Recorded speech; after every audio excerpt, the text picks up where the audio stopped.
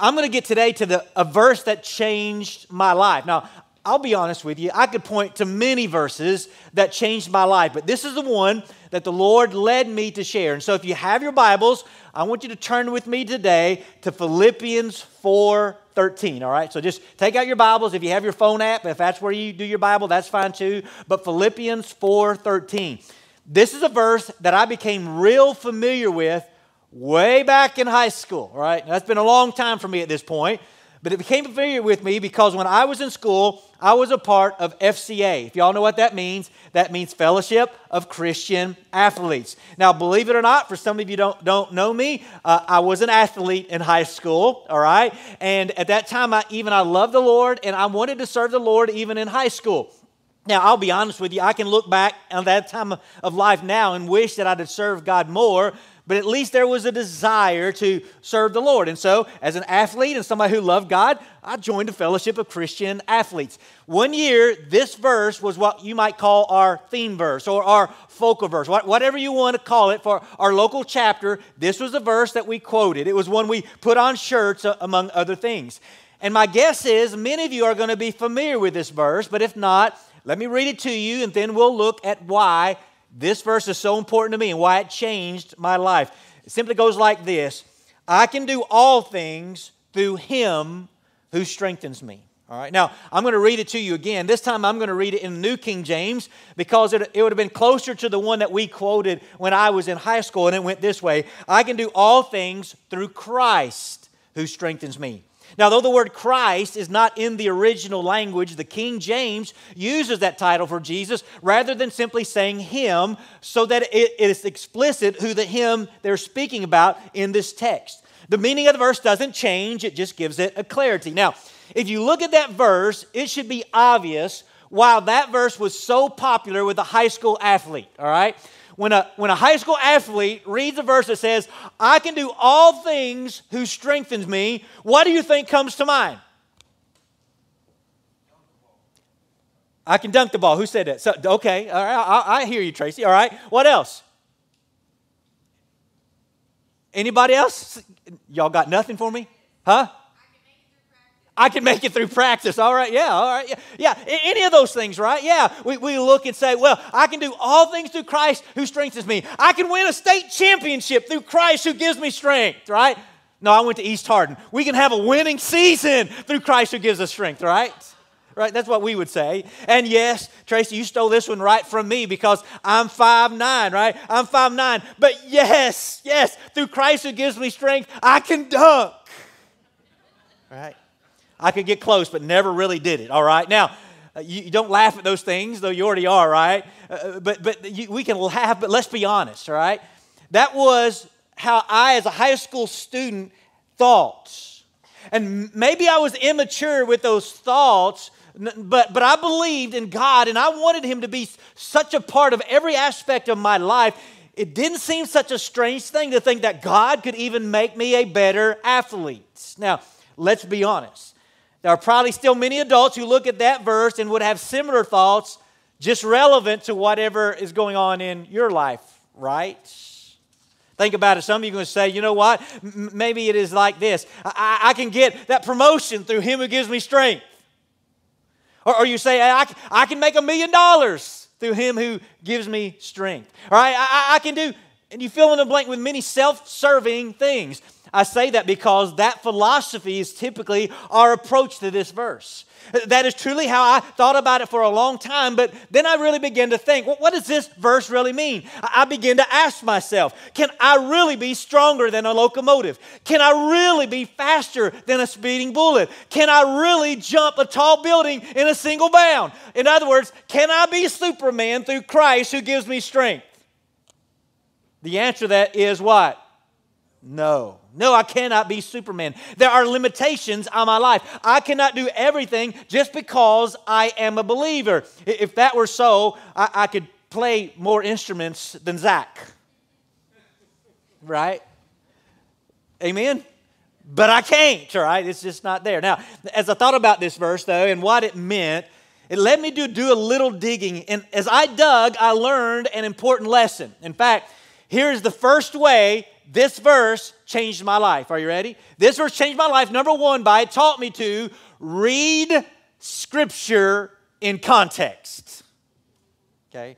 For to read Philippians 4:13 and to make it say all the things that I was making it say, I had to read that verse in isolation. I failed to read it in context. And let me ask you this. Do you know it's very dangerous to not read Scripture in context? Did you all know that's a dangerous thing? And people do it all the time, all right? I hear this all the time. For example, I hear people quote Matthew 7:1. Now, you may not know the reference, but I bet you know the verse because it goes like this: judge not that you be not judged. Right? People use it all the time and say, you know what? We should not judge people for anything. We should let people do whatever they want and we shouldn't judge them. However, if you read it in context, no, you'll never get that impression because just a couple of verses later it says this: you hypocrite, first take the log out of your own eye and then you will see clearly to take the speck out of your brother's eye. In fact, in context, it's saying, it's not the saying that we don't ever judge people's actions as right or wrong. It is saying that you first look at yourselves before you look at someone else's action, because to point out their faults without first dealing with your faults is hypocritical. Because clearly in Scripture, as you read everything in context, there are some actions we are to judge as right and some we are to judge as wrong. Is that not true? Right? And so to read that, take that verse out of context, it's a dangerous thing. And then there's a verse like 1 Peter 2:24, which says, by His wounds you have been healed, which I hear people quote all the time in regards to Jesus healing people physically.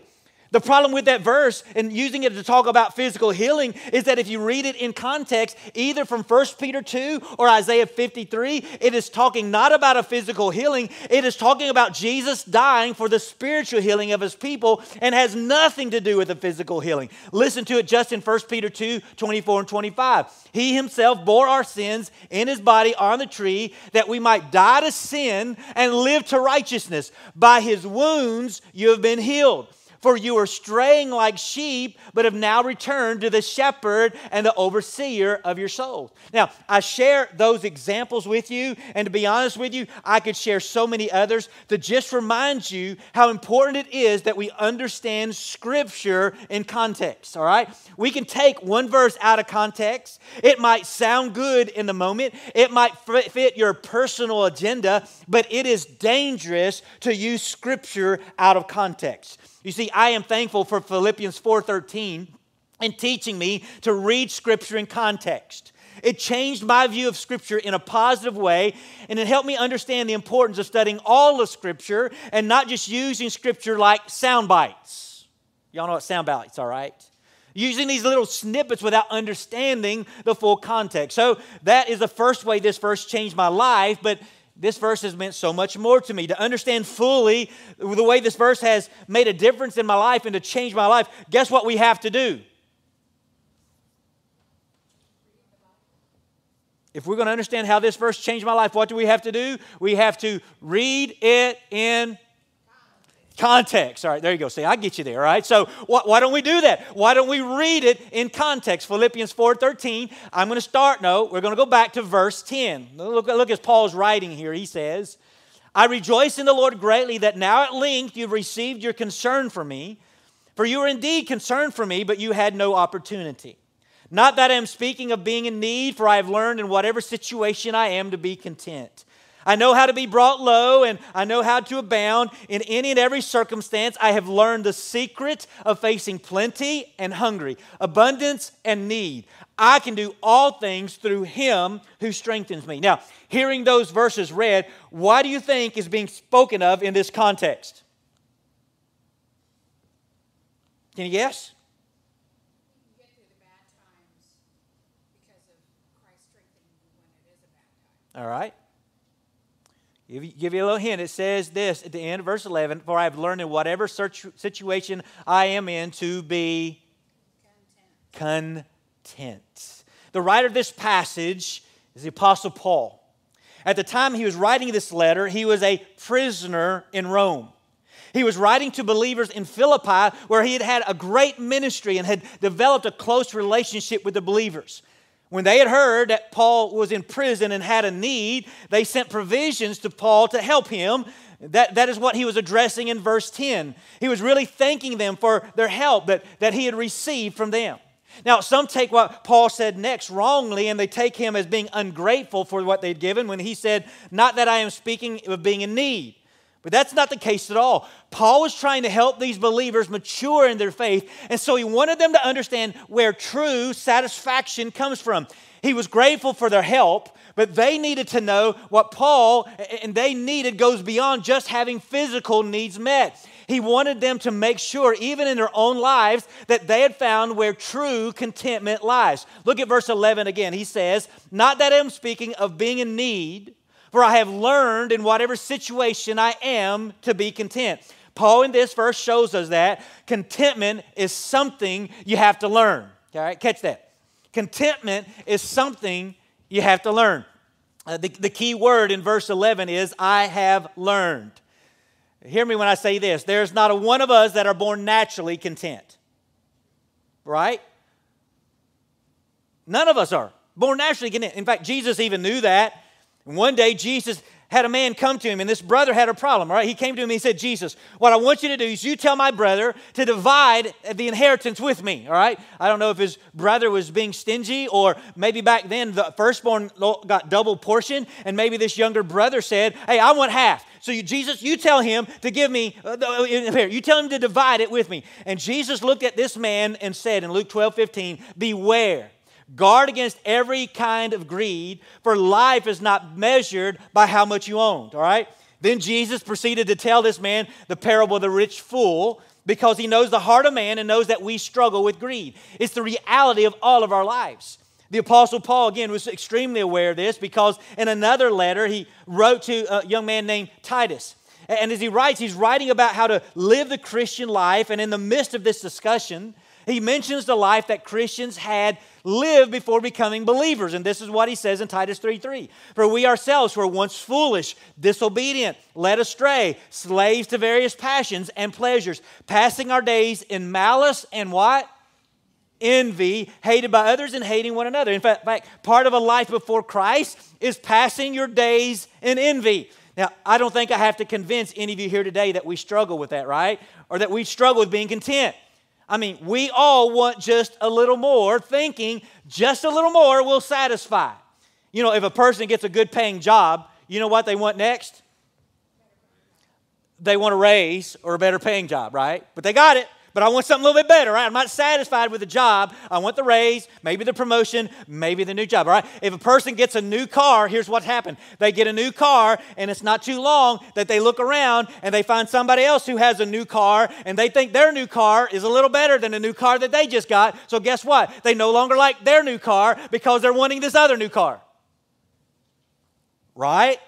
Y'all know what I'm talking about, right? A person gets a house, and when they get that house, what's the first thing they want to do? Change it. They want to remodel it, right? Because I'm not content with my house. I got to change it. I got to make it what I want it to be. Or they get a new house and finally I want a different house. This one's not going to fit my need, right? I mean, a person has plenty of clothes in the closet to wear, but what do? They go out shopping to buy a new outfit. Why? Because they just want a new outfit, right? Y'all know, right? A person has a TV that works perfectly fine. I mean, it's a great TV, but the latest model has come out and it offers just a little bit better picture. So I got to have the new TV, right? Right? I mean, I got 4 guitars in my house. 4 guitars somehow won't suffice. There's this one other guitar that's going to get a little bit better tune. So I got to have the 5th guitar. Why is everybody looking at Zach?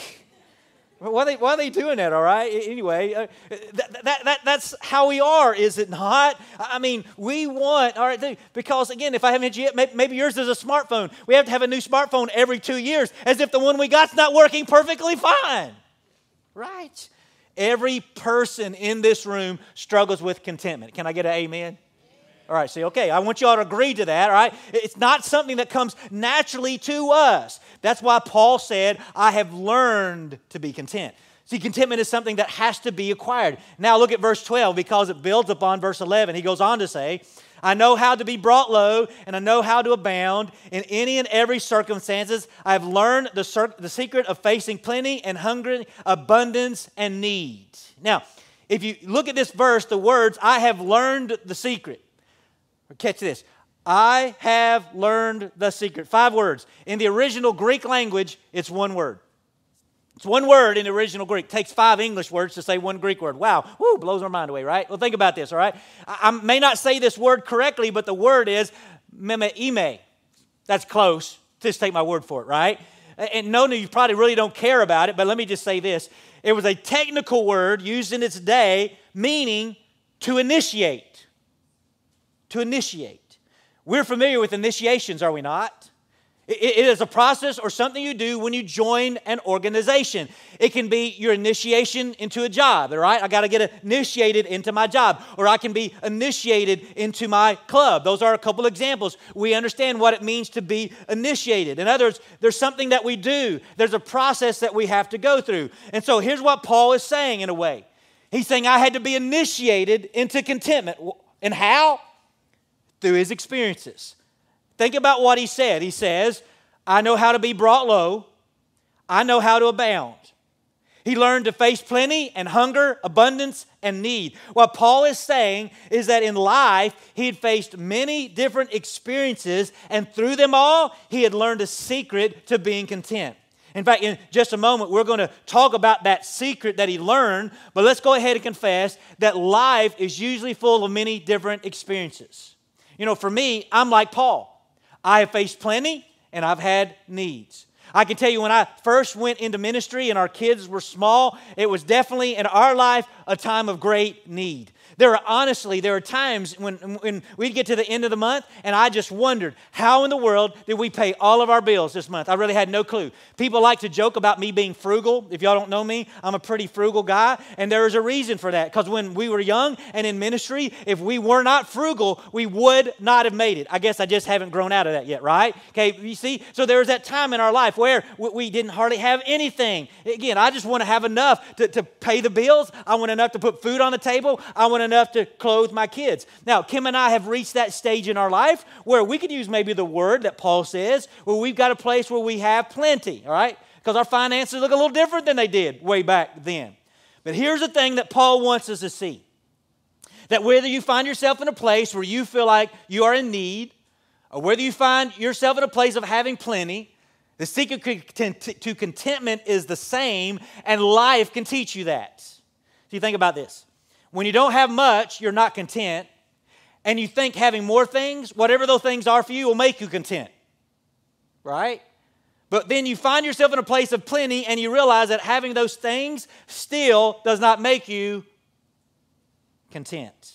You really have to experience both sides before you understand that truth. And Paul said, I've experienced both sides. At one time, he was in a high position as a Pharisee, and people looked to him as a leader. Paul also experienced being thrown into jail by those who thought he was a criminal. Paul knew what it was like to have many people in his corner, and he also knew what it was like to be abandoned. Paul said he'd experienced need and plenty, and through the combination of those experiences, he had learned the secret to being content. He had learned this truth. Are you ready? Contentment is only found in a relationship with Jesus Christ.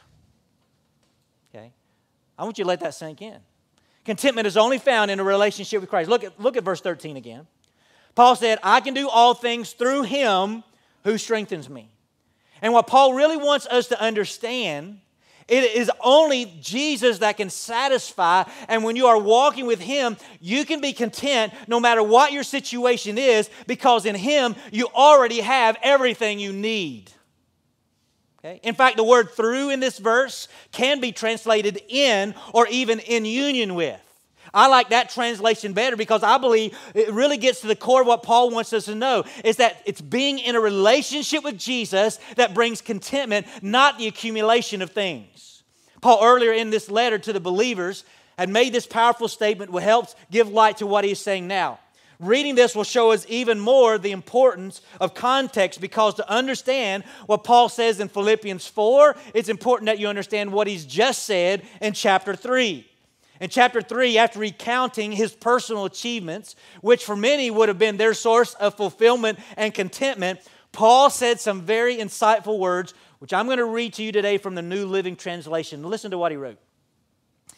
He said, I once thought these things were valuable, but now I consider them worthless because of what Christ has done. Yes, everything else is worthless when compared with the infinite value of knowing Christ Jesus my Lord. For His sake, I have discarded everything else, counting it all as garbage, so that I could gain Christ and become one with Him. I no longer count on my own righteousness through obeying the law. Rather, I become righteous through faith in Christ, for God's way of making us right with Him depends on faith. And here's what Paul has made clear here. That the only thing of real value to him was his relationship with Jesus Christ, which he gained through his faith in Jesus. And after gaining a relationship with Jesus, Paul realized that all the stuff that he thought made him somebody was really nothing. It was really all garbage. That all the things that he thought would make him content really didn't. They were actually worthless because only a relationship with Jesus Christ has infinite value. And so it was his relationship that he now longed to have more of. You see, Philippians 4:13 changed my life because, folks, listen, when I understood it in context, and understood its meaning, it showed me this, that contentment would never be found in the things of this world and would only be found in Jesus Christ. I understood that contentment would not be found if I could dunk a basketball or have a winning season. I realized that contentment wouldn't be found in a nicer or a home or a fancy car or a successful career or overflowing bank account. Philippians 4:13 taught me that nothing in this world would satisfy me, and when you personally grasp that truth, it can radically change your life. You see, when you grasp the truth that contentment is found only in Jesus, you can truly face any circumstance with contentment. Okay? And think about what we're told in 1 Timothy 6:6-7. But godliness with contentment is great gain, for we brought nothing into this world, and we can take nothing out of the world. You see, this idea of being content fully in God is even not a unique concept to Paul. Think about what the first line of probably the most famous and loved psalm says. The 23rd Psalm, verse 1 says, "The Lord is my shepherd, I shall not want." What's he saying? Well, here's what that verse is really saying, all right? When you have the Lord, you have all you really need. You got it? When I have Him, I have all I need. Probably in part because when you walk with the shepherd, He provides for your real needs. All right? But the greatest thing is that relationship with the good shepherd. It's God. And in looking at that relationship and understanding, it is the only thing that's going to bring me satisfaction. I think we partly see this in Habakkuk 3 as well, where it says this: "Even though the fig trees have no blossoms, and there are no grapes on the vine, even though the olive crop fails and the fields lie empty and barren, even though the flocks die in the fields and the cattle barns are empty, yet I will rejoice in the Lord. I will be joyful in the God of my salvation. The Lord is my strength. He makes me as sure-footed as a deer, able to tread upon the heights." In other words, Habakkuk makes it clear that the contentment that the Lord brings is not based upon the circumstances, but simply in knowing the Lord, who is your salvation and your strength. And when you know the Lord fully, your circumstances can change, but you know that He is the same, and so your contentment remains. Here's why ultimately that's true. Because everything in this world is temporary, and only God and the things of God are eternal. Therefore, the only true contentment that is found is in God, and it is a contentment that will last through eternity. Now, 2 weeks ago, I don't know if you saw this, there was a valedictorian in Texas who made the headlines. Did y'all see this? If not, you're getting ready to. Being the valedictorian, she had an opportunity to share a few words to her fellow graduates and those who had come there supporting those graduating. I want you to listen to her speech because it's going to help us to grasp the truth of what I want us to see today. And so turn your attention to the screen for a few moments. Hi, y'all. It's a privilege to be standing here as valedictorian. I want to congratulate our salutatorian and one of my best friends, Kaylee, and the rest of the top 10 on all of your hard work. Now I want to talk to you all about the most important person in my life, Jesus Christ, and how He has changed my life.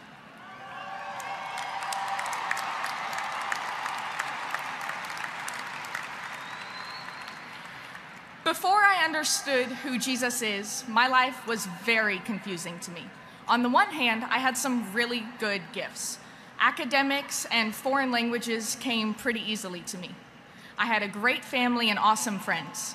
On the other hand, things were kind of confusing. The things that I was seeing and hearing in the world didn't make sense. I knew that I was very self-centered, and I struggled to find happiness. But then I learned that Jesus Christ is the Son of God, and therefore he is the true King of the human race.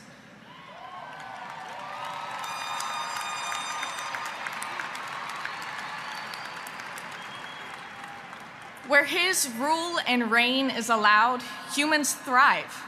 Where he is not allowed to be king, there is brokenness and suffering.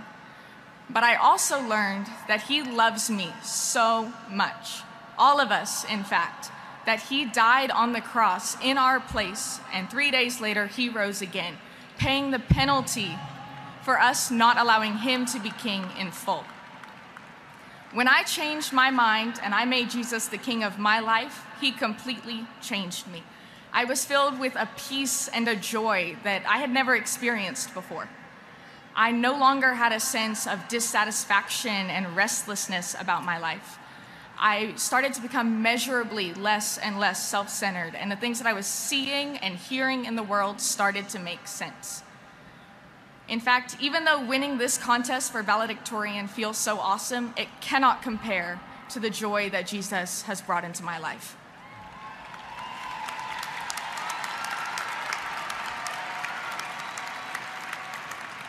What Jesus has done for me, he does for anyone that accepts him as their personal king. All you have to do is admit that you have not allowed him to be the king of your life. Believe that his death, burial, and resurrection completely pays the penalty for that decision, and confess him as your Savior and Lord. I encourage you all to make that decision today. If you want to know more, I invite you to visit my church. She's getting ready to invite you to her church, and I don't want you to go there, so we won't let the bit. It's in Houston, Texas, so you're not going probably, right? In fact, isn't that a great speech? My guess is it probably wasn't approved. She probably threw her script out the window and said, I'm going to say what I want to say, right? Because what are they going to do at this point? I'm graduating, right? It was a great speech. In fact, sometimes we want to be critical of the younger generation. Maybe the younger generation is figuring some things out. In fact, if you haven't done, do this. If you're on social media, go today and look at Oklahoma Sooners softball team. And you watch the interview given by 3 young ladies this week on the ESPN. They caught ESPN off guard. When all 3 of them looked and said, all right, because if you don't know, they won the World Series, or the softball World Series. They won the championship this week, all right? They're a dynasty. They've won 52 straight softball games. That's crazy, right? But every one of them looked and said, all right, our joy is not found in winning at softball. They all said it's found in Jesus Christ. And that's the thing that keeps us grounded. So the future generation, maybe there's hope. Praise the Lord, right? And I love when we listen to that valedictorian when she spoke, because she said, when she talked about that process of winning, she said how awesome it was, but she said it can't compare to the joy that Jesus has brought into her life. Isn't that a great statement? I even believe this. Had she not won the valedictorian, guess what I think she would have still said? Jesus has brought me joy. He's brought me contentment. Because when your contentment is found in Him, listen, it doesn't matter what happens in your circumstances, right? You see, folks, rightly understood, Philippians 4:13 can change your life, all right? It can change everyone's, because when you know the secret of being content, in all that you do, you can know that it's Christ who gives you strength. And when you do that, you find a great hope. And you can view the world differently when you understand your contentment is found in Jesus and Jesus alone. Amen? In fact, here's what I want us to do as we move to a close. 3 things real quick. Number 1, what I want you to do is this. I want you to identify the things in life that you are pursuing in order to find contentment. I want you to identify them, and I want you to label them an idol. I know you won't like doing that, but that's what they are. If there's anything in your life you're pursuing for contentment other than God and God alone, that thing is an idol. It could be a job. It could be a possession. Let me go ahead and tell you, it could even be family. It could be people. It could be a relationship. It can be any of those things. If you're looking for contentment in anything other than Jesus Christ, hear me, it is an idol. Identify it, let's name it. Because if you don't understand this, God doesn't stand for idols. Right? Number 2, once you've identified it, repent that you've sought contentment in something other than God.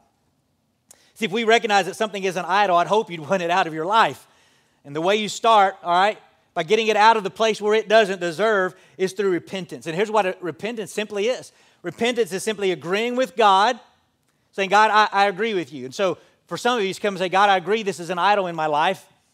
And what I'm doing, God, is I'm confessing it is an idol to you, right? He already knows it. He's just waiting for you to agree with him. That's repentance. When you confess that, and then you say, God, I'm going to turn from the idol and I'm going to turn from you. Because full repentance is when I change. Are y'all with me this morning? Am I hitting too close? Y'all got real quiet. All right, write it down. That's great. Number 3, then seek after God and find your contentment solely in a relationship with him. Read the Bible to discover more about him. Pray, have a regular conversation with him where you not only speak to God, but here's what we often forget to do in prayer, where we pray not only seeking to speak to God, but saying, God, I'm listening to you. And listen to what he says. Worship him with other believers, seeking support and knowing God more. And then walk in that relationship, knowing that God wants to walk with you through life. And if you walk with God fully, you will find that a relationship with God is the only place to be content. And I have no doubt that if you walk with God, you will find contentment, because as the psalmist declares in Psalm 107:9, for he satisfies the longing soul, and the hungry soul he fills with good things. Now, as I close with this, I have a final word. If you've never given your life to Jesus this morning, that's where it starts. You know, the 3 things that I just shared really are for believers. For us to go back and look at our life and say, hey, am I content in Christ? Or have I let an idol slip in? But there's some of you here today that you've never started where it needs to begin, with a relationship with Jesus Christ. And so if you're here today and you've never given your life to Jesus Christ, I want you to know this. God loves you desperately. God understands your life. He understands the brokenness of your life. He understands the mistakes that you've made. And because of that, He sent Jesus to this world so that you might have a relationship with Him and find that contentment that you long for. And today, if you'll confess your sin to Him and confess, God, I know that I failed. I've not lived up to your standard. And because of that, there is an emptiness in my heart. There is a longing that nothing in this world has been able to fill. I know this, that if you'll confess that Jesus is your Savior and understand, God, I know that He died in my place and I accept Him as the Lord and the Master of my life. Do as that valedictorian said, make Him the King. Let Him reign in your life. Here's what I know. He'll come and fill your life with the joy that nothing in this world ever will. And so if you've never given your life to Jesus, today is a day to do that. Do you understand? Because in a moment, we're going to have an invitation, and it's an opportunity for you to come. I'll be here. Brother Jonas is back here. We'll be glad to come and meet you. We'll talk with you about a relationship with Jesus Christ. And so if you need to come and give your life to Him, you come today. It's the most important thing you'll ever do. But believers, please hear me. Today, maybe you've gotten your eyes off Jesus and onto something else. And saying, Lord, I just need this. If I just get this, I'll be happy. Listen, you'll never be happy, right? Today, if you let something become an idol, yes, please today. Let's turn our eyes off the idol and let's turn our eyes back on God. Because in Him, we can do all things who gives us strength, right? And that means we can be content in Him if we look to Jesus. Would you pray with me, Father, as we come to you in these moments? Father, we come just asking you, Lord, to fill our lives. And my prayer, Lord, as we move to an invitation, and there'd be those here today that would come and they would make decisions that are pleasing to you. For those that have never given their life to Jesus, I pray this is a day that they would come and find a relationship with Him. And for those that know you, that may have gotten their eyes off you, I pray today is a day that they repent and turn back to you. Turn back to you as the only source of fulfillment, as the only source of contentment, knowing that truly in you, you can give them that contentment they long for. So be with us. Pour your Spirit down in these moments, I pray, and help us truly to walk fully with you in Jesus' name. Amen.